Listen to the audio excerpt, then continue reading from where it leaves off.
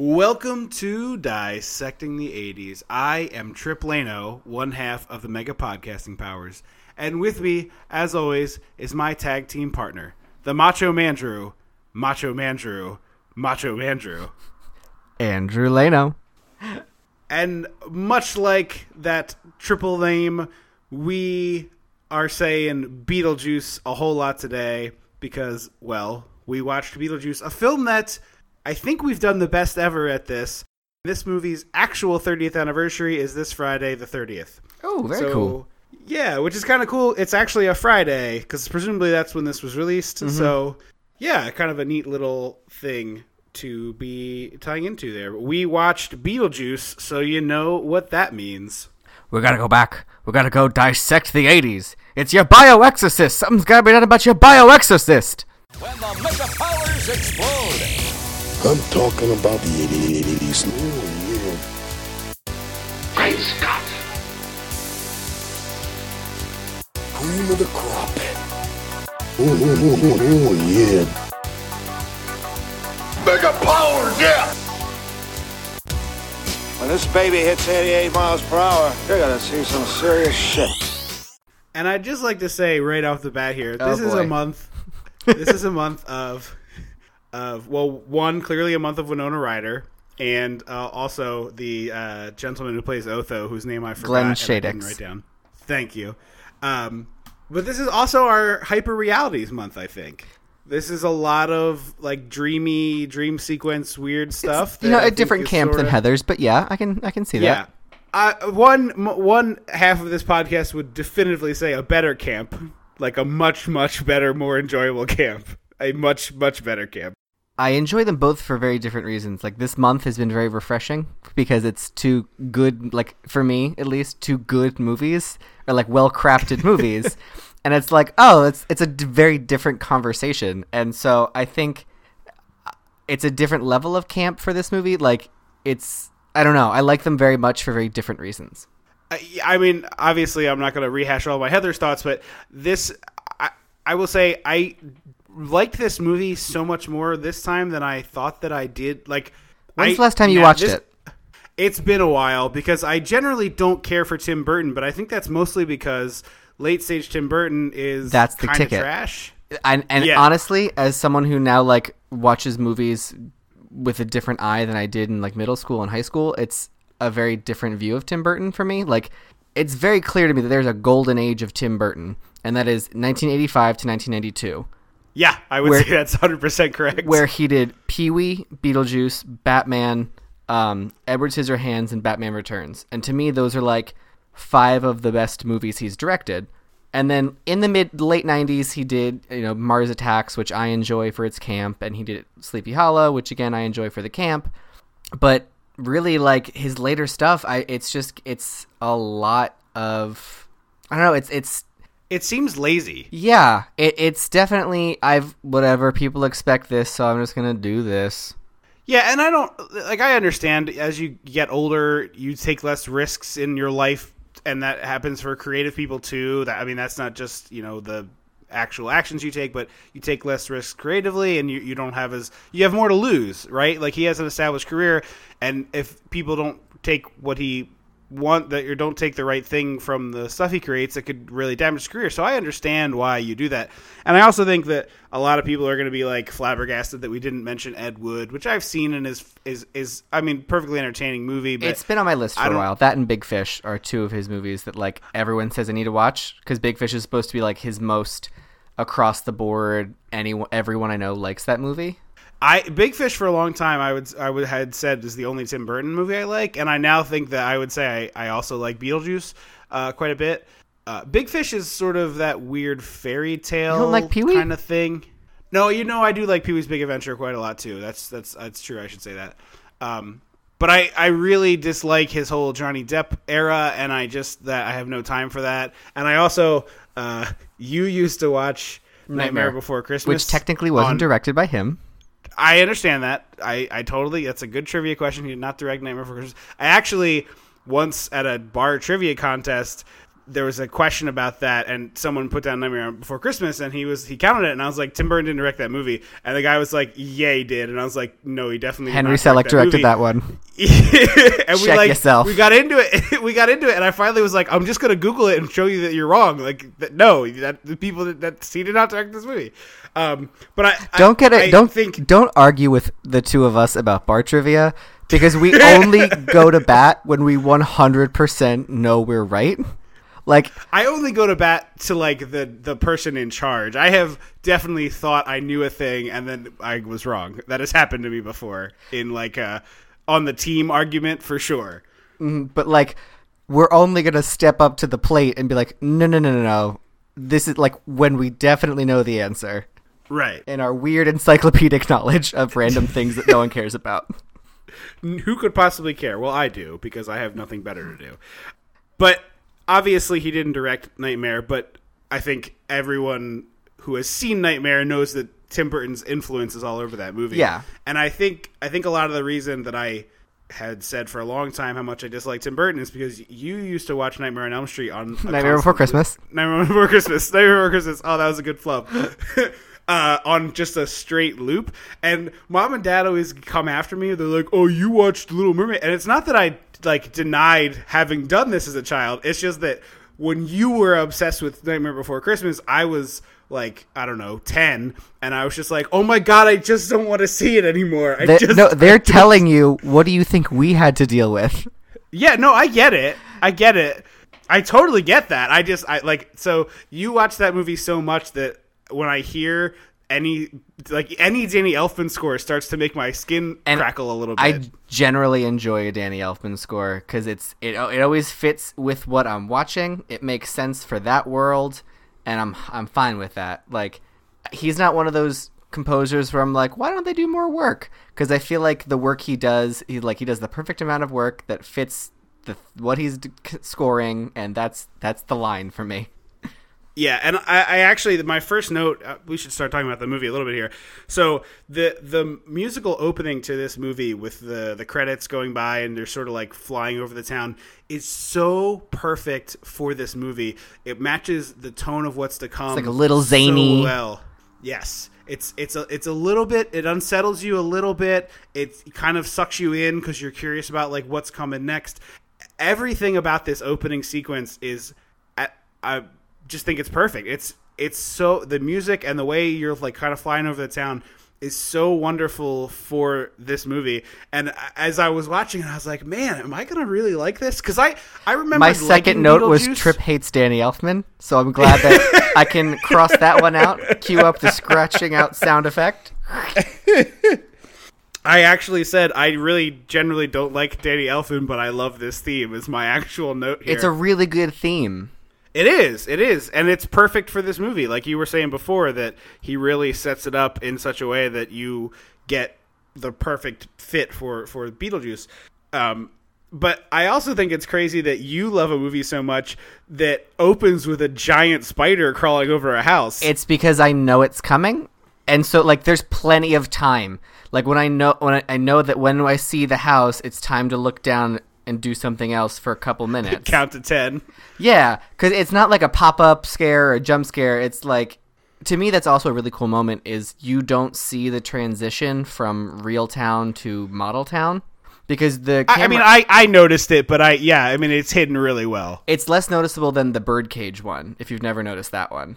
Yeah, I'm a big giant movie nerd, so I like enjoyed seeing a model, and I thought that was really cool. I also think it's a really clever idea to incorporate the model into the movie so that you get like double use out of it, because clearly they used it for these flyovers, and then it was like, oh, just stick it in the movie. Mm-hmm. So the plot here is Baldwin and Gina Davis are Dreamboat Alec Baldwin and America's sweetheart Gina Davis. He really now. I'm gonna say this now. Uh-oh. Just in case it comes up. This is just a hunch, right? Well, not a hunch. He's done some pretty crappy things. Alec Baldwin is probably a trash person. Like he's probably going to at some point or another get some sort of Gibsoned. Something. Get someone what? Get Gibsoned. Gibsoned? Mel Gibson?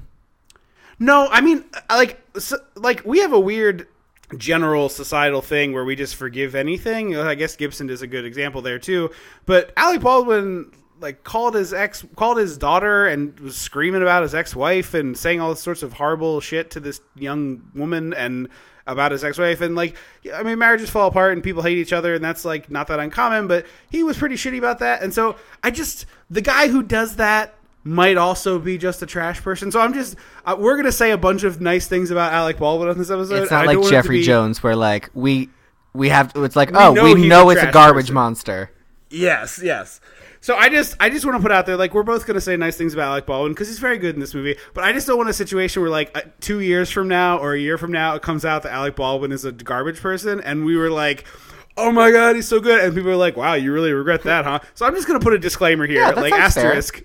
Alec Baldwin might be a trash person, but I think he's good in this movie. He's going to come so hard. He's going to come after us so hard. It's all right. I'll take it. Also, his Trump impression is not that entertaining. I'm sorry, it's not that entertaining. I'm sorry. I'm sick of it. I'm so sick of it. I want them to. It's real quick tangent. What I wanted to happen when Trump was very upset with Alec Baldwin playing him on SNL was I wanted SNL to like come out and be like, "We're sorry, Alec Baldwin will never play you again in a sketch. Here's Kate McKinnon as Donald J. Trump." And then that would be her gig. Because, like, she can do anything. Except be my best friend yet. Yeah. Anyway, so enough about that. We gotta get back on track here. He actually doesn't like this movie. What's that? He doesn't like this movie. He thinks it's his... That doesn't surprise me, because he doesn't get to play his normal Alec Baldwin in it, and that's what makes this so good. He's more Rick Moranis-y. Yes, and every Alec Baldwin role is like a big, tough guy, finance dude, macho bullshit nonsense. And so seeing him play this... Yeah, Jack Donaghy, exactly. I mean, I'll be straight up here. Jack Donaghy is his Trump impression with just like a little voice twist. Like, when you go back and watch those episodes, he is definitely playing Trump. Actually, I'm surprised that... I wonder... Because I have a bunch of facts later of like original or alternate casting choices they had. But this is a Geffen film, and Geffen made Little Shop a year or two before this. I'm surprised Rick Moranis wasn't, like, in line to play Adam in Beetlejuice. I don't think he's handsome enough. Because I think part of what really makes the Ghost couple work is that they're very attractive. That's true. This is, like, prime 80s Gina Davis. Yeah, exactly. And prime young Baldwin, too. So you're, like, rooting for them, and you're kind of really upset when they die early in the movie, even though you really have no reason to be. I think them being attractive is a real boon to that. That's fair. They're taking, like, the first ever staycation, and they decide to go to the store. But to a lame degree. It's not like we're going to stay home and enjoy ourselves. It's we're going to stay home and spruce up the kitchen with contact paper and work on my tiny model of the tiny town we live in. Yeah, okay. Is there ever any explanation for why he has a tiny model of the town? Is he an architect? No, he owns the hardware store / hobby store in town. Like, that's their store they own. So I imagine it's just like it was a hobby he turned into a job in the town. That makes sense. Okay. So, their sister-in-law, I guess, somebody's sister. It's never quite Jane. It's their real estate agent / some relative of some kind. Yeah. So she comes in and she's this like great over-the-top kook who's like, "Oh my god, somebody wants to buy the house. You should sell it to them." Blah blah blah. And she's like popping up in windows and like crawling out from under cabinets and stuff. She's really like, delightful. This house should be with someone who has a family. It's too big for you guys. Like, that is not your decision to make, Jane. Also, Alec Baldwin needs a whole attic for his tiny town model, so clearly they need some space available. So they're going to town to pick up some supplies. Alec Baldwin needs some things for the model that he's working on.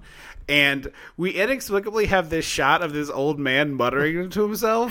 And he is just so... It's such a John Waters-y thing to me. It feels very much. I was going to say that John Waters movie. Early Johnny Depp, early Tim Burton has a John Waters-y flair to it. Absolutely, he definitely is influenced by John Waters stuff. I think there's no question about that. But they crash their car. There's a dog in the road, and Gina Davis swerves to avoid it. And then they go through the side of this covered bridge, and they fall into the water below. And even as a kid, I thought that this shouldn't kill them. I always thought it was more that they drowned. Like they didn't. The crash didn't kill them. They drowned. I know, but like they're two adults who are able-bodied. The crash didn't knock them unconscious. They could have. Well, I need to see that then. That's fair. So the original script for this movie, which I've read, at least what the internet has called, it could have been fabricated, but the original script for this movie was much darker. Like, it wasn't a lighthearted, it wasn't like waka waka honk honk.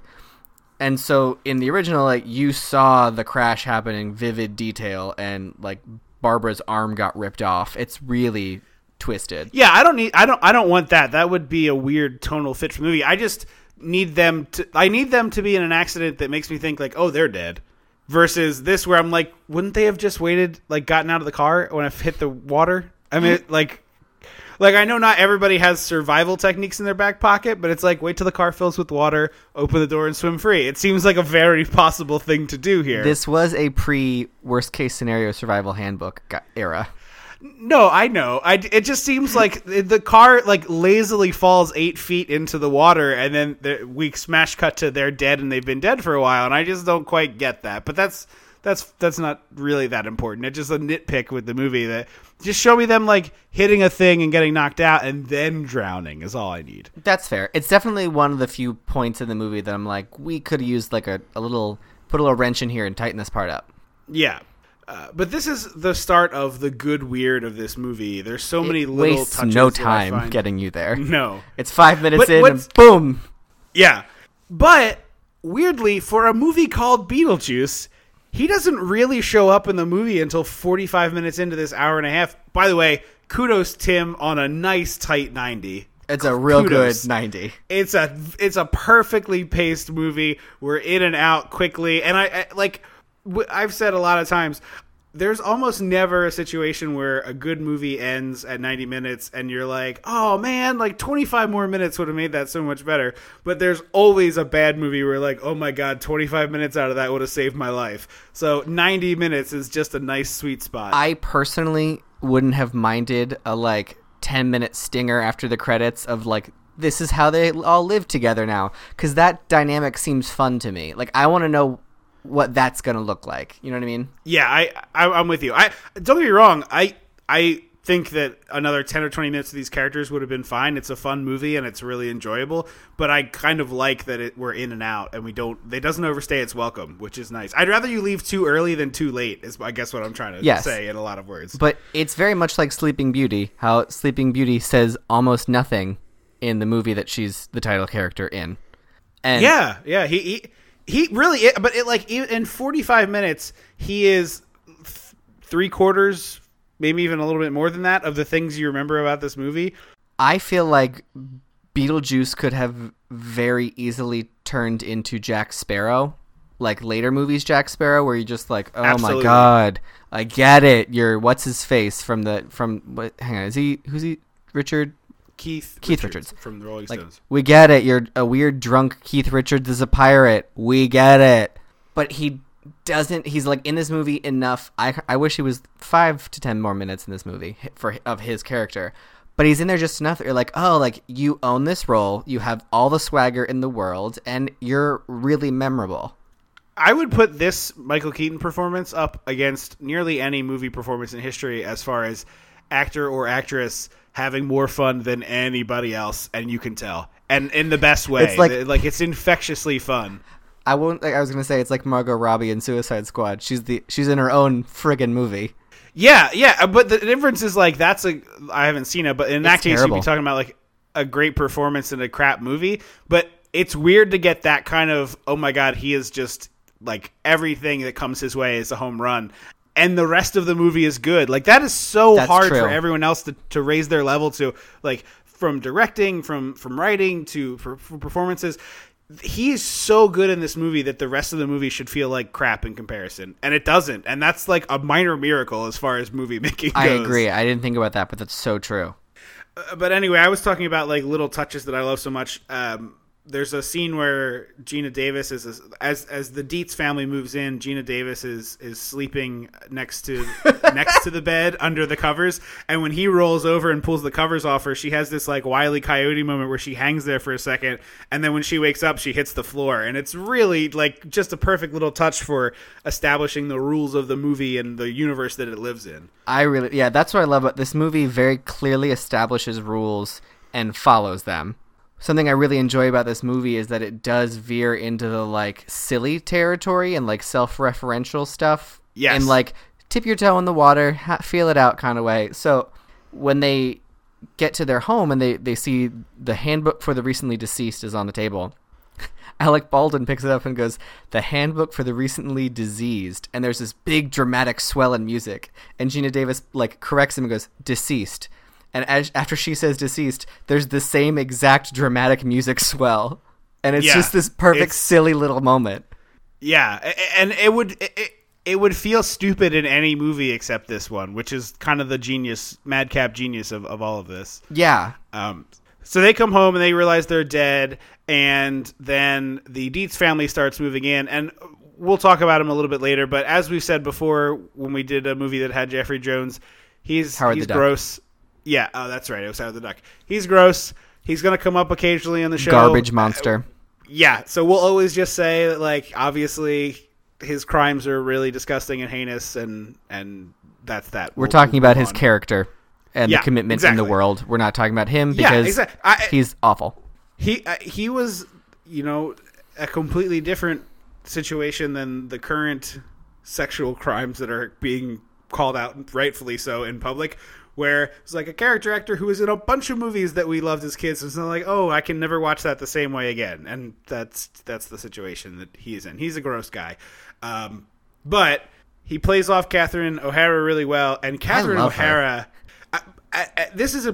she's a perfect example of what I was talking about before, where everybody steps up their game.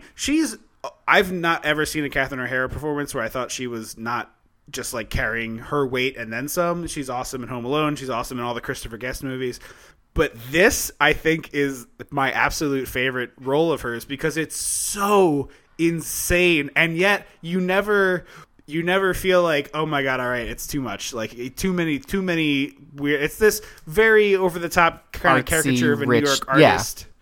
And you never feel like, ugh, I get it. Oh my god. And that's really hard to do. It's so hard to do this type of like obscene caricature performance and not feel grating. She's oh god, I love her in this movie so much. And it's one of the rare instances in movies where I don't understand why this couple is together, and that's completely okay with me. Because typically I'm like, I don't get why this couple is in love. But for some reason with these two, I'm like, I get it. They're like New Yorker a-holes who don't really like each other. Yeah, and I think they make perfect sense as a second wife situation. Mm-hmm. Yes. Like, she's young, she's probably trendy at these parties. He's not attractive, but he had a lot of money, clearly, and so that makes him more attractive to a certain type of person. They fit together really well, even though they don't like each other, and it's exactly what you said, like that sort of stereotype New York a-hole. It plays really well. But there's a great bit here with her where she's walking through the house with Otho, Glenn Shadix? I'm not sure how you say it, but let me check. 2 seconds. That's all right. I'm just going to say Otho, so it'll be fine. Otho. They're spray painting the walls, and she writes mauve on the one, and he's like, ugh, you get me. More than any other client I have, you get me. And they start discussing these very bizarre colors they want for the rooms. And one of the great gags in the movie is they open the closet, and Gina Davis has hung herself in there to kind of scare them, and they're like, she rips her face off. Yes, and then they're aghast, and it turns out what they're aghast at is the fact that the closet is too small. It's the perfect blend of it's very Mel Brooksy in that it's a heightened silly situation with very specific rules that are followed. And I know you don't agree with me, and I promise I'm not going to rehash for the whole time, but that sort of tone there is what I would want more out of a Heathersy thing. This is the tone that I was kind of hoping for when you're going to deal with such a dark subject matter. And so this is a good example of if I'm assuming most of you have seen this movie. This is a good example of what I was talking about and struggling to illustrate in our last episode. That, like, they're aghast because and you're like, oh yeah, they're seeing a dead body. And it's like, no, it's because the closet's too small. It's just like, mwah. See, for me, I think it's because the setup of each world is different. Like, this movie deals with ghosts and like the afterlife. So like, to me, like the that kind of stuff wouldn't make, like, I don't see the transition to Heathers. But again, I clearly, as you heard last time, I had so much more like depth into Heathers, and you're like, oh, that's a valid point that I would have realized if I enjoyed this movie. Yeah, this is just a good illustrative example of what I was trying to say in a lot of words last episode, so I thought it was worth pointing out there. But this sets off a run of really great fake deaths with Gina Davis and Alec Baldwin, where like she's holding his severed head. I love it so much. My favorite, I think probably my favorite physical gag in the movie is where they realize they're going up to the attic, and Alec Baldwin, whose head has been severed, jumps up and runs up the stairs to fix the problem with no head. And he, like the way that they film it and the body sort of teetering has this real nice Three Stooges-y slapsticky quality to it. And so this is where they establish that they can't leave the house. Like they physically. Right. This is the second time they're trying to leave, and they end up in a sandy desert with a giant worm thing that we later find it's called a sandworm. Very creative name there, by the way. Yeah. It's like a little dolphin in and out of the sand. And then they go back to their house, and we learn that like time plays differently out there. So we're starting to piece together the world of this afterlife, because I think afterlives are a really interesting thing that movies tackle. And if you tackle it in a clever new way, I'm very happy, because I feel like we've seen a lot of afterlives. We have, and I will say, I know this might be a spicy take, but this might be the worst movie, Afterlife. You mean like the worst one to end up in? Yes. So all the people who commit suicide are doomed to a life of bureaucracy. Admin assistance. Yes, which is heinous, right? But even the people like these two who died not of their own volition and seem to be pretty good people are stuck in the same place forever. I think it said 129 years. All right. That's not forever. There's like, well, if they said like 2,000 years, that's forever. Yeah, I guess. But 129 years of not being able to leave the house seems like a really grim fate. 125 years. That's what it is. Sorry. Right, but that's a 125-year prison sentence. I don't know. You're still a ghost. They don't even get yard time. I don't know. Hang on. Give me a second to... Because I feel like I've definitely seen movies with worse. I don't know. Ghostbusters feels kind of grim. If the Ghostbusters decide to bust you, you end up in purgatory forever.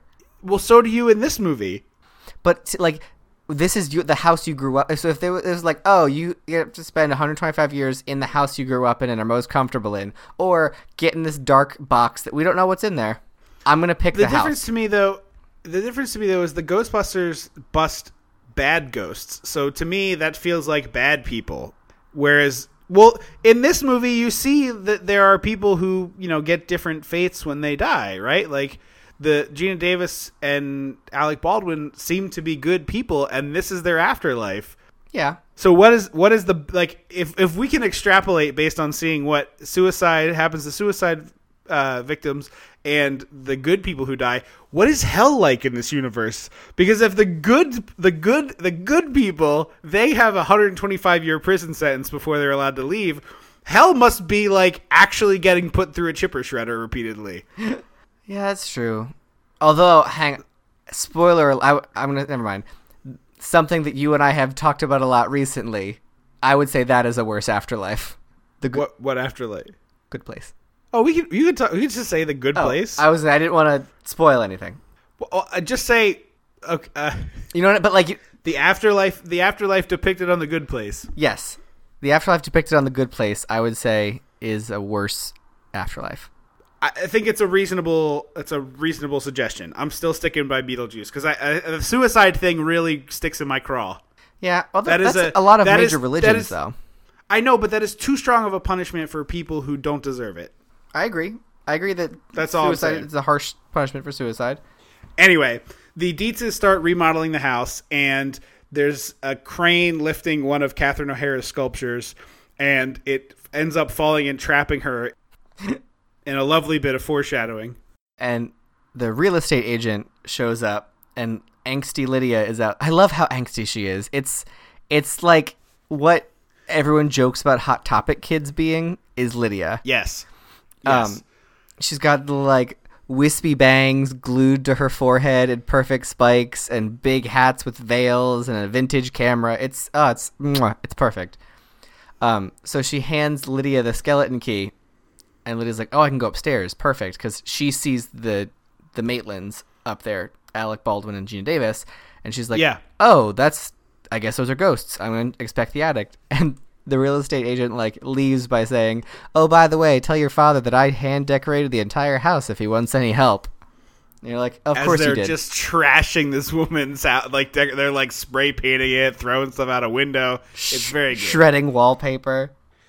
So she goes up to the attic and she kind of sees what's going on up there, and then, or she tries to get into the attic rather, and as she's trying to get in up there, the TV crackles on, and there's an ad for Beetlejuice where he's basically like, "Hey, I can solve all your problems. You should let me do this." Da da da da da.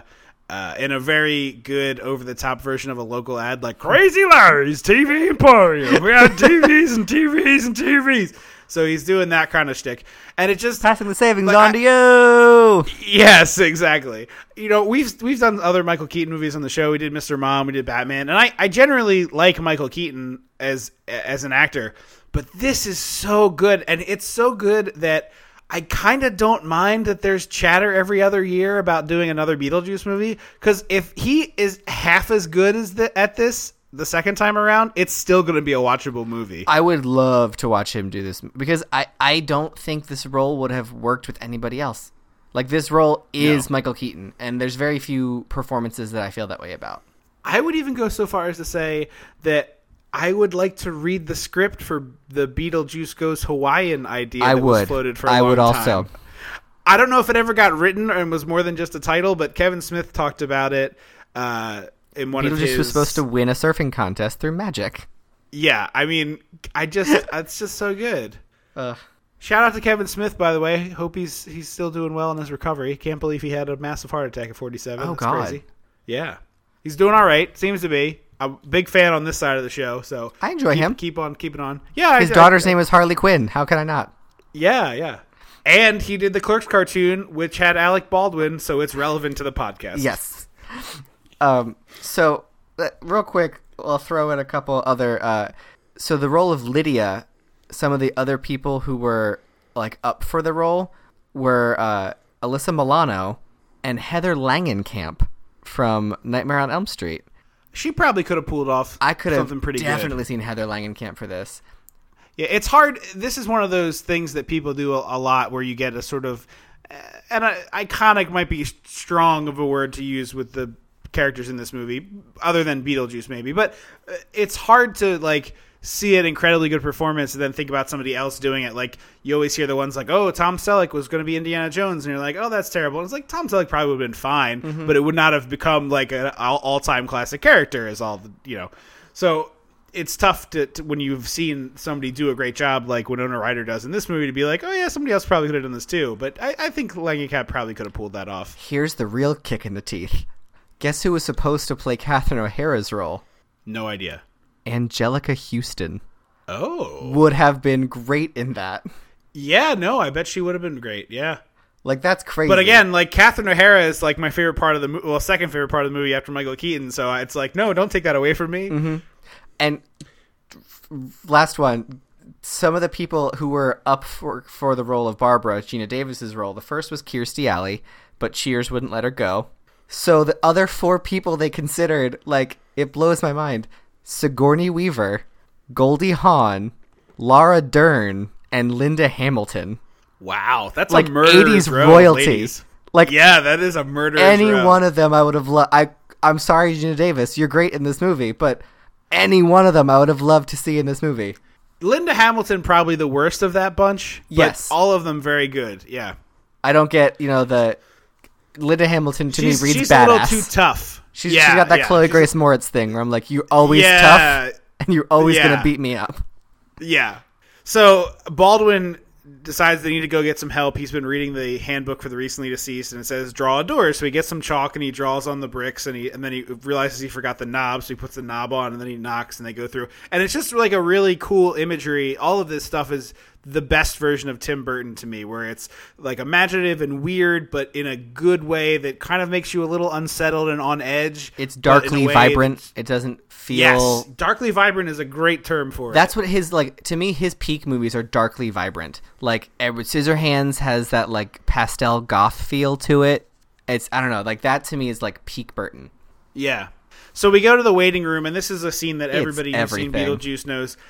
But everybody loves Shrunken Head guy, and everybody loves Woman Cut in Half. But Shark on the Leg guy is absolutely the best of this bunch, and nobody talks about Shark on the Leg guy. That is the king of this room, and he only gets shown for like a 10-15 seconds, but his shark is like clamped down around his thigh, and this person's just like sitting there with a dead shark on his leg. It's fantastic. Oh, it's amazing. This waiting room scene is like, I could watch this in like slow-mo and just take in all of the amazing designs.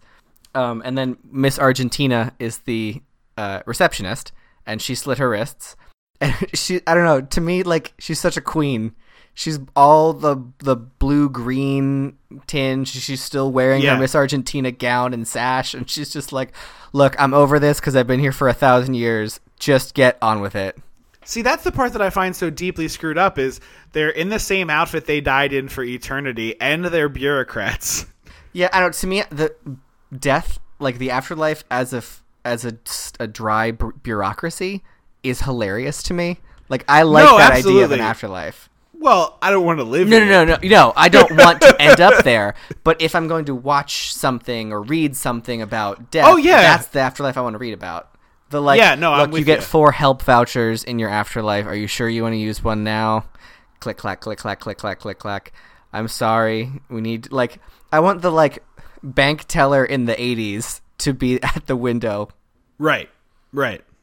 And then they go actually get called in to the main, like, office bullpen area, and there's a man who's been flattened by a big truck of some kind on, like, a slider, and he just slides one way and back and never can't turn around, so he only sees one side of the office.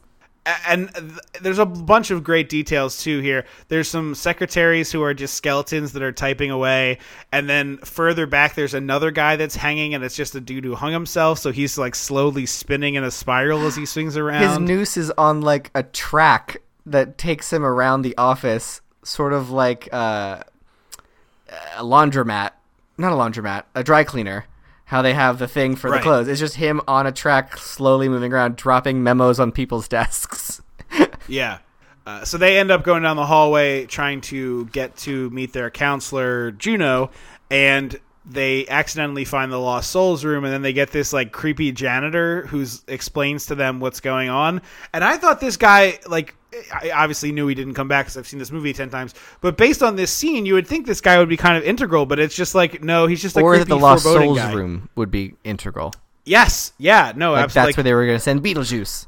Well, isn't that what you're supposed to think is happening to Gina Davis and Alec Baldwin during the wedding scene? I don't think so. Oh, because that's what I always interpreted that as. If they didn't show you in their wedding clothes so soon, because they instantly go to their wedding clothes. It's not like a weird cover But I'm saying...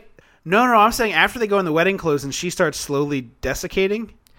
Oh, you're right. I've always interpreted that as they're going to the Lost Souls room, and you're supposed to be like, oh shit, that's like the worst thing you could have. Right, no, that's 100% what the Lost Souls looked like. I never thought about that. Yeah. That's what I assumed. That's what I assumed that was supposed to connect.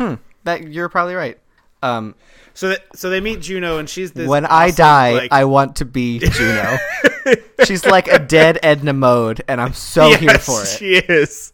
She's smoking a Virginia Slim with like a huge ash on the end of it, and she has just like no time or patience for these people who haven't done their homework, and she's just over them. And she does the one important plot thing she does is teach us as an audience like, hey, Beetlejuice is bad news, you don't want to mess with him. But she is this like just absolutely delightful woman, chain smoking the cigarette and just like her throat is slit, and so every time she takes a puff, the smoke comes out of the slit in her neck, and it's just such a great moment of detail. It is very beautiful. It is very good. I wish we got to hang out with her more. Frankly. I do too. She's such a good part of this movie. And it's funny, that's like the 4th time we've mentioned that about some minor character, but that just says how good this movie is. This is like... She was nominated for a Saturn Award for that role. It doesn't surprise me. She's awesome. But like I said before, I kind of like, in my head, is like, yeah, I like Beetlejuice. But I after having rewatched it, I have a really strong appreciation and like for this movie. There's a lot that I did not know that I had. Yeah, it's a very good movie. Two of my favorite things with Juno is after Adam and Barbara go down the hallway and go into the room, they realize that they're in their house and it's been completely decorated like late 80s, early 90s garbage style. And Juno says something behind them, and they turn around, and all of a sudden a bright like overhead spot picks her up. And it's this stupid moment of like, what? Why is there light? Yeah. Why is there good lighting? And so Yes. she takes them upstairs, and there's a little goof. I just noticed for the first time where they're going up the stairs, you can see a spike mark of tape on the stairs. Oh, cool. She goes upstairs, and she's like, I shouldn't tell you. Spike mark is where somebody would be standing later for blocking. Yeah, it's basically saying, like, go to this point and then stop. She says, I shouldn't tell you this, but I'd rather you not not call him to solve your problems. And she starts to tell them about Beetlejuice, and the lighting completely turns orange, and a shadow goes over her like she's telling a spooky story. And then they cut, like a flashlight under her chin. Yeah, and then they cut to Gina Davis and Alec Baldwin, and they both look very confused that the lighting just changed. Yes. It's this great moment of breaking the fourth wall perfectly. Yeah, it's beautiful. So she explains the whole Beetlejuice thing and how he's like a rogue agent, and once you get him, you can't get rid of him. But it's interesting, as I was, watching the movie and talking, you don't get to hang out with Beetlejuice for quite some time, so I was thinking about this stuff. Beetlejuice is the bad guy in this movie, but he's really more like chaotic neutral than like true evil. Like, he's crazy, but mostly he's just like trying to get himself out of the situation that he's in. It's not like he enjoys the murder and he enjoys. I mean, it feels like he enjoys it. It feels a little personal. Yeah, it seems like he's doing the things he needs to do to get what he wants versus like, oh, I'm going to ruin the world. So it's interesting for a movie villain to be not as over the top to me. That's interesting. I never thought about it that way. In the you should read the original script sometime because it's an interesting read and it's sort of an interesting take on this universe. Because originally he was like a straight up murdering rapist. Yeah, and that would be awful. That would not fit with this movie at all. So he's more like a not with this movie. Job. I would. Yeah. It's funny. It's one of the rare instances where I hear about the original script being so different, and I read it, and I'm like, oh, I feel like I would enjoy that movie in a different way for different reasons, just as much as I enjoyed the movie I got. Because typically you're probably right. Typically I hear that, and I was like, oh, here's the stupid things they were gonna do, like the giant mechanical spider fight or whatever, and then and then it's like, oh no, like that's just a different kind of movie that's equally valid. I'll buy that. So they're trying to scare the Dietzes out of the house, and they do a classic ghost where there's like a sheet over top of them. They're like, ooh. But I also noticed for the first time that the sounds they make really sound like Pac-Man noises. Oh, you're right. Like they're when Pac-Man dies, their ghost moans sound like Pac-Man's death sounds. It's funny because it's almost to what I refer to as drugstore Halloween decoration ghost. Oh, it's not almost. No, because to me that's a little higher. That's higher pitched and more wavy. This is more sustained. Like drugstore, headphone use RIP headphone users is more. I'm sorry. I thought you meant their costumes. You were correct with the sound. Their costumes are 100% that, but their sounds are different. You didn't know I was going to bust out that impression. No, I knew it. I realized that you were just teeing yourself up to do a spooky sound effect noise that you like to do, so I just let you have it. But I was not going to stop you. I think it's similar. No, it is. I heard you make that noise for the first time like a month ago, and I laughed at it, and I was like, certainly this will be on the podcast in the next 6 months. And so it just happened quicker than I expected is all. Yeah. So they enlist. Lydia catches them, and she takes a bunch of Polaroids, and she realizes she can't see their feet. So she's like, "Oh, you're ghosts." So they're like, "Okay, look, here's the deal. We're trying to get your parents out of here. This is our house. We want it back. You know, you guys are too weird for us to coexist with." And so Lydia, being the like goth teenager, is like, "Yeah, sure, I'll hang out and help out some ghosts." Which in a different movie would be an interesting kind of creepy thing, but here is just like a fun, she's so wacky buddy unfazed cop. that she's like, Yeah. "Oh, okay, I'll see. I want to hang out with some ghosts." And so in the next scene, and that's where we get what to me is one of the iconic lines of the movie. Of Lydia says, "The handbook says the living typically ignore the strange and unusual. I myself am strange and unusual." And I'm like, "Oh my god, it's so high school. It hurts." Yes, it is. But in the next scene, I'm not weird. I'm gifted. oh yeah, exactly. In the next scene, Delia is wearing Charles' sweater that he was wearing earlier as pants with suspenders. I missed that. It's one of the things that I like BuzzFeed posted about once, and I was like, wait a minute, what? It was like the craziest things Catherine O'Hara wears in Beetlejuice and what you haven't noticed about them. And it was like she wears a glove as a headband. And they're like, she's literally wearing her husband's sweater as pants with suspenders. Yeah.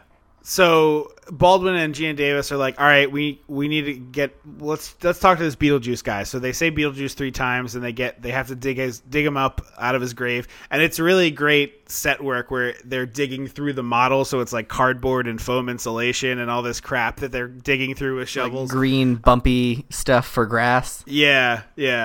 So he pops out and gives his whole like spiel, like I'm this, he kind of explains who he is and gives you a quick rundown on who Beetlejuice is. But since all of you out there have probably seen Beetlejuice, we're not going to like waste your time explaining who Beetlejuice is to you. But he goes, tries to pitch them like, look, I can solve your problem. And eventually Gina Davis, who's the smartest character in this movie, by the way, is like, home, home, home. And they get transported back out of the Beetlejuice territory, which is like so awesome that this character thought of that, because I definitely would not have thought of that. I would have taken so much longer. This is also an interesting thing, is that they say that calling his name 3 times summons him. But when they called his name 3 times, they were just transported into the model. Right. And then later, Lydia says his name 3 times, and he comes out of the model. Right. So but then they have to say it 3 times to put him back. It's That's one of the confusing things of like, what exactly does calling his name do? Right, because it also doesn't seem like it's as easy to put him away as just saying his name 3 times, but when they do that, it does put him away. Yeah. So we get the most famous scene in the movie. Iconic. Catherine O'Hara and the whole gang are having dinner, and they're like talking about ghosts and how they don't believe in them and blah, blah, blah, blah, blah. And then suddenly she starts singing Deo, and then the whole table's doing Deo, and they're dancing. The Beetlejuice song, as most people know it now. Exactly. But the best part of this whole scene is when they get slammed back into their seats and their shrimp cocktail becomes like this weird sea monster arm and grabs their faces and shoves them backwards. I love it. Yeah, it's you expected the shrimp cocktail to attack based on the scene, but the fact that it turned into like a fish monster arm is so out of nowhere and delicious. It's good pun. Yeah, thank you. I was pretty proud of that. Fun fact: one of the shrimp hand props is in Disney's Hollywood Studios in the Planet Hollywood store. Oh, that's cool. Mm-hmm. Along with the almanac from Back to the Future. Very cool.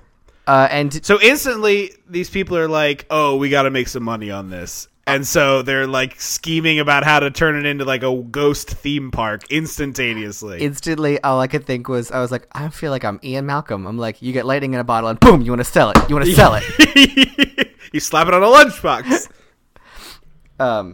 And so they go upstairs to try and find the ghosts, and Otho steals the handbook for the recently deceased, which is like very clearly shown like, ooh, spooky, bad thing. Yeah. And when they go downstairs, Beetlejuice attacks them as a snake. But he wasn't summoned in the first place here, is another... Yeah, I wonder... So this is my understanding theory. Yeah, that they did summon him when they did the triple Beetlejuice. He just brought them to him instead of going to them. Yes, because then, as he's a snake... she does Beetlejuice 3 times again and sends him back to the model. Mm-hmm. And then later Lydia pulls him out with the triple Beetlejuice, and then the fourth triple Beetlejuice he goes back permanently. Well, so no. I think it would have if he wasn't eaten by a sandworm. Yes, that's true. Spoiler alert. Yeah. Okay, true. So I think that's what it is, but you're right. It's not. It does need a little bit of rule clarification there on for a how movie this that whole has Beetlejuice pretty good works. rules. This is a gray area. Yeah, and it's funny because we constantly harp on like, give me some rules and then stick to them. Give me some rules and then stick to them. And then we're literally discussing a movie that doesn't do that, but the movie is so good and charming that it doesn't matter, which is like... Because it sticks to every other rule it establishes. Right. But I think there's also leeway of like, if your movie is good enough, you don't have to be that solid with your rules, just pretty solid. Yeah, exactly. So they go to yell at Beetlejuice in the model, and he gets distracted by like a naked girl dancing house. A brothel. Oh, brothel, yeah. It's to me, it read more like a strip club. It does, but then Juno literally says, it was my idea to distract him with a brothel. Like a minute later. Oh, the whorehouse was my idea. That's what, yep. They get instantly pulled to Juno's office, where I love her so much. She's surrounded by an entire football team, essentially. Yeah, half a football team. I mean, it's like 10 people maybe, but yes. How many guys make up a football team? Like 50. But the ones who like are actually playing the game. 11 on the field at a time. Okay. Yeah. And they like don't get that they're dead yet, so they keep calling her coach, and she's just so pissed off at them. I also love the idea that they're like so bound to authority that this little old lady is like the only authority figure in the room. It's like, well, this is our coach now. And I'm just imagining like the scenario where she's like smoking a cigarette in the sideline and calling plays. Oh my god, she's got a little headset around her neck. X-Wing Cross 22. X-Wing Cross 22. Oh, I would love that. This is where like you look at Juno and you almost expect her to sound like she's an Italian grandma from South Philly. Yes, but she doesn't. So, but the visual is that, and this is where we get something that I think is a really cool aspect of the movie. It was really effective in theaters based on what it's supposed to be, but it's supposed to look like there are a bunch of dead people sitting in a movie theater watching you watch the movie. Oh. Yeah, when they're in her office and the camera is looking directly at the Maitlands, behind them is a big window with movie theater seating and people eating, like dead people eating popcorn, as though they're watching the movie from the other side. Interesting. I didn't put that together. That is really cool. It's really cool. So Lydia is writing a suicide note. And trying her best.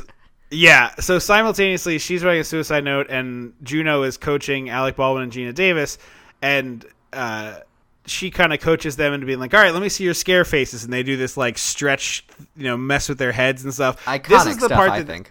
Yeah, and pretty scary for a kid where Gina Davis's mouth is open and the tongue is there with the eyeballs on top of it. Yeah. So while that's happening, Lydia is trying to summon Beetlejuice, and he can't obviously say his own name it's like for a rules purposes. Situation. Exactly. So he shows her a beetle, and she gets to beetle like instantaneously. And then for Juice, he conjures a carton of Minute Maid and a glass, and it's pouring orange juice into the glass. It takes her so long to get to Juice. She goes through like every possible word before it's like, no, it's juice. Why wouldn't you say orange juice would be the first thing you say here? It's like beetle orange, beetle breakfast, carton, glass, beetle glass. It's like, no, dum-dum. Clearly it's juice. We had to build tension. It was the frustrating kind of tension to me. I was like, just say juice already. So they stop her before she can say Beetlejuice 3 times and free him, but they look like horrifying monsters. So she freaks out for a second before they like put their faces back. Well, the best part is Gina Davis instantly puts her face back because of course she is, because she's the smartest person in this character. But Alec Baldwin like can't undo it yet. Trying to smush his face from his like beak. Yeah, beak back into he's a like face. Poking at it. Yeah, and then even when he gets it mostly back together, he still has a really big nose that he has to like and push back in. There's also a great moment where he like still looks like a monster, looks at Gina Davis and does the shrug, hands up, like I'm trying. Yeah, it's not my fault. I've been working so hard on this. So we find out that this plan to make money on this is going ahead, and Jeffrey Jones is basically like, "Oh, we're gonna turn this into an amusement park, and we'll do this here and this there."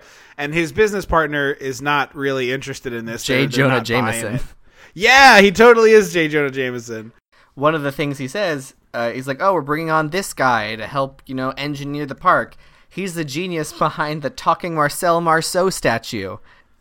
It'll be a hit." And it's like, oh, this is clearly Tim Burton being like, stupid executives don't know what they're talking about. Yeah, well, it's also like the film nerdiest film nerd joke. Like, the only reason I know who Marcel Marceau is because I have heard people make jokes regarding, actually Kevin Smith again, that Silent Bob is the Marcel Marceau part. Like, that is a very in the weeds film nerd joke that is for a small. That's the kind of joke we make on this podcast. Yes. That we're like, oh, this is for 6 people, but this is in a $25 million major 15 comedy. million. Okay, but like, that's a really obscure joke for a title like this. I love that it's in there. So they decide, okay, the ghosts won't come out because they're like, no, F that, we're not your dancing monkeys. Otho is like, all right, well, I'll do a summoning ritual. I just need something of theirs. So they grab their wedding clothes and they start doing this ritual. And then Gina Davis gets like sucked into her wedding dress. It's a really cool effect of them. It is. This whole sequence is awesome. The gown and the suit fill up with like people, but no head, hands and feet. And like floats into the air, and then the feet and the head grow out, and it's really cool. It looks so cool. And Gina Davis shows up first, and so she starts to deteriorate, and her like skin starts drying out, and she becomes brittle, and the makeup is amazing. Won an Academy Award. Yeah, and totally deserved. I will say, teeny tiny quibble. The continuity is off. Like, she gets both of them get really bad, and then kind of come back, and it's not really explained why, but. Minor quibble. It's awesome makeup, and the effect is very cool. Mm-hmm. And I like that. It also kind of looks like the Corpse Bride, which it does look like that. You're right. Yeah, there's the Corpse Bride owes a little bit to this Gina Davis makeup for sure. But I like that Juno says to them in the office, like, "You idiots let humans get a hold of the handbook. Terrible things will happen if you don't get it back." They didn't get it back, and then terrible things happened. Yeah, it's a perfectly set up and paid off thing. So Lydia sees this happening to them, and obviously she's become attached to these two, so she's trying to save them. So she goes to Beetlejuice and is like, "Hey, help!" And he's like, "Only if you marry me." So she says yes, and she does the triple Beetlejuice, and we get a really great gag where he kills, well, presumably kills anyway. We don't see the aftermath. It's more slapsticky. Yeah. But the boss guy and his wife are suddenly on like a test your strength thing from a carnival, and he just like turns his arms into mallets and launches them into space, basically. It's so good. And you get a tiny sneak peek of Jack Skellington. Oh, yeah, you do. He does have a little bit of that look. Yeah, no, at the very top of his carousel is Jack's head. Oh, I didn't even catch that. Okay. Mm-hmm. I thought you were talking about the Beetlejuice makeup there. Oh, all right. No, yeah, when he like rises up through the model, they set up the living room, and his head is like a carousel, and the very point of the carousel is Jack Skellington's head. Oh, I missed that. I'll have to be next time. Otho tries to run away, and Beetlejuice's punishment for him is to snap his fingers and put him in a blue leisure suit, which is really delightful for that character. So it's time to get married, and this last part of the movie does happen very, very quickly. This last 10 minutes is this. Like bang, this bang, is bang. the part that I'm like, you could have stretched out like a couple minutes here and not made it feel. Yeah. It feels a little rushed, like a little bit. I agree, but so he summons a weird Dutch person angle to do the marriage fireplace. Yeah, yes, and then a guy walks through it to do the ceremony. He traps the Dietzes with sculptures, so they're the witnesses to the wedding, and then Gina Davis and Alec Baldwin are trying to like stop this, and so Alec Baldwin's like, "Beetlejuice," and he makes his jaw fall off, and then Gina Davis gets her mouth, zaps him into the thing to get away from him, and so Gina Davis is like cracks her knuckles, cracks her neck, and is like, "Beetlejuice," and he zippers her mouth, so she unzips it and says it one more time, and he does something that my friends know of me, a little like dinosaur scree sound when she says Beetlejuice for the first time, and then he throws a big metal plate over her mouth and sends her off to the sandworm universe. So Alec Baldwin has been transported to the model, and he like jumps in this little model truck and is trying to cause a distraction. So he's like racing across the floor as they're doing the marriage ceremony. And I also really like, there's some great stuff with Beetlejuice here where Michael Keaton is not just like he's clearly conflicted, which is odd because the character, they're like, the priest-like character says something and he like ducks aside and he has this little like one-on-one with himself. It's like, I always said I'll do this once and only once. And yeah, no, I need to do this. I need to do this. And he like steps back in. He's like, no, we're good. Let's do this. And it's just it's like such an odd thing, but it's great. For me, I've always sort of felt like Beetlejuice is a performer. Like he knows there's an audience and he's playing to the audience. So for me, that was always what I felt about those scenes. About that moment was like, yeah, he's like playing to us, like, hey guys, I know it's like build some tension, make it kind of funny, snappy, yeah, and I'm back. Yeah. He's almost like a Disney villain. Like like the amount of like charisma and charm and swagger is very Disney, and I like that. Yeah, I would agree with that. So Baldwin rams into his foot with the truck, and his like foot catches on fire a little bit, enough to cause like a minor distraction. And you're like, "Oh, how's this going to be solved?" And it's solved by Gina Davis riding a fucking sandworm through the roof with no explanation. Like, what a boss! It's like somehow she went from being afraid of this thing and like a little bit like, "Oh no, it's going to eat me," to like taming it. 20 seconds later, it is crashing through the roof. She's riding it in a wedding dress. Yes. But I will say, remember, the time in the sand area is like so much longer than on the real world. So even though she was only gone for like a minute, it's like 3 months in her time. No, so maybe that's flipped. No, because when Alec Baldwin goes out there, he's in the sand world for like a minute, and he was gone 2 hours. Oh, so okay. Earth time is longer than sand time. Okay. So she was there for half a second. Okay, because I was going to say, like, maybe that explains it. No, you're right. It's even more badass. She was there for 0.02 seconds and was like, just saddle up. Let's do this. I would have liked an explanation to how that happened. Yeah, no, it is kind of insane, but in a good insane. Like, this movie is the best kind of insane to me. It really is. So we smash cut to Lydia leaving school and finally brush her damn hair. Yeah, she doesn't have the death bangs anymore. And Alec Baldwin is like still working on this model. He's really a lot like the guy with the Molly Monahan bike in One Magic Christmas. Although if you had 125 years in a house you couldn't leave and you had a built-in hobby, that hobby would be like your respite. Yeah, it does seem like a good thing. So they've basically like adopted her, and they're like asking her how her grades went and like what she got on the test. Her parents still live there too. It's a very like I wanted a second of explanation of why they were allowed to convert the house back to the wallpaper like farmhouse from Men in Black. Right.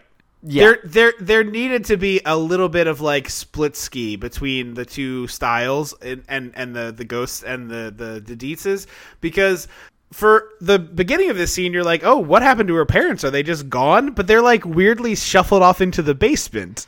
Yeah, they're just like they're not allowed in the main level of the house. It's very bizarre. Yeah. Because she's like, hey, I got an A on my test. Can we do the thing? And he's like, oh, I don't know. And Gina Davis is like, do it. And so they do jump in the line, and she's like floating in the air. Another scene that everybody knows from this movie. But it's weird that like Jeffrey Jones is in the basement reading a different... He's in his office, so I think that's upstairs. Okay. But he's reading a new publication by the person who wrote the Handbook for the Deceased. And he's like, someone must have gotten an A on their test. Yeah, it's a really cute dynamic that they set up, and I was like, I want a little more time with this dynamic. Yeah, I agree with that.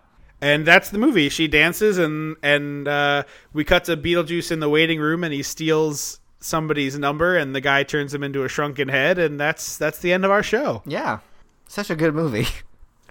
It really is.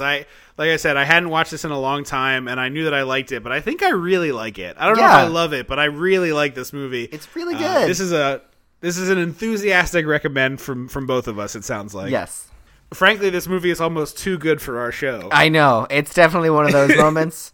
Luckily, there was a lot to talk about, but that can be the challenge with stuff that we both like, of like, isn't this great? And that's kind of what it is. But Yeah, no, this is wonderful. It's incredible performances all the way around. It's a great score by a guy whose music I don't like, and great directing from a guy whose directing I generally don't like. I can't say enough nice things about this movie. But now that I've explained the golden age of Tim Burton, those are the movies you enjoy. Like, yeah, no, you're not wrong. I do like Pee-wee's Big Adventure, and that'll probably be an episode somewhere down the line. Some sort of Pee-wee something will be an episode down the line, I'm sure. And happy 30th birthday to this great movie. Yeah. You know, that's really, really cool. now that Winona's back with Stranger Things, I feel like the Beetlejuice 2 can't be too far away. Yeah, no, I think it's... You know what would also be really interesting? What if we got a Beetlejuice reference on Stranger Things eventually? I would not be mentally prepared to handle that. Well, Season 1 was 83, Season 2 was 84. I still didn't And they finish said season 2. Season 2 is 84, so 85, 86, 87. It's going to be too early. I think they said they've planned 5 years, so it ends in 87. 83, 45, 86. That's a bummer, because the Beetlejuice thing would have been a really cute... Even if it was just a poster in the background, it would have been really cute. Mm-hmm. Or like it's just on in the background, a scene in like on a TV. They'd have to be at the movies. Yeah, it wouldn't be on TV. It wouldn't be on but tape they yet. could, It wouldn't be on tape yet. You're right. Yeah.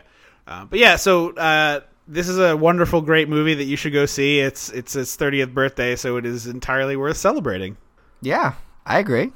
Thank you guys so much for listening to the show. We really appreciate it. Sorry again about the sort of weird tone of the previous episode. We hope that you were able to enjoy it, even though it was a little bit of us at odds with one another.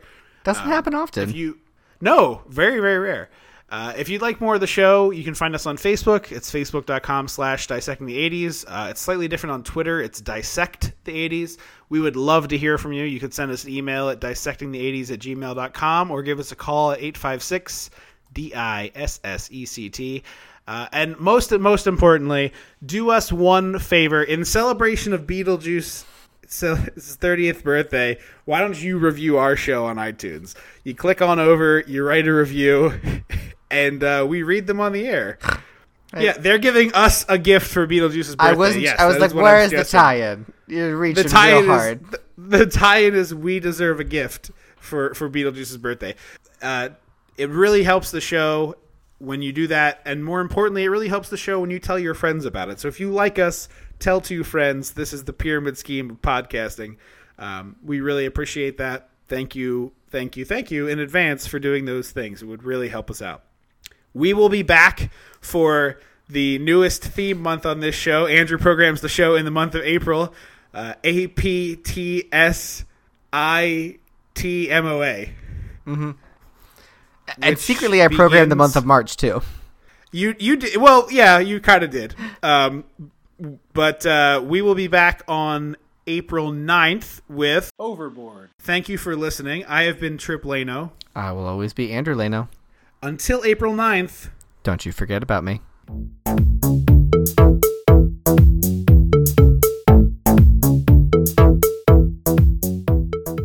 Dissecting the 80s is a Chum Some of This production.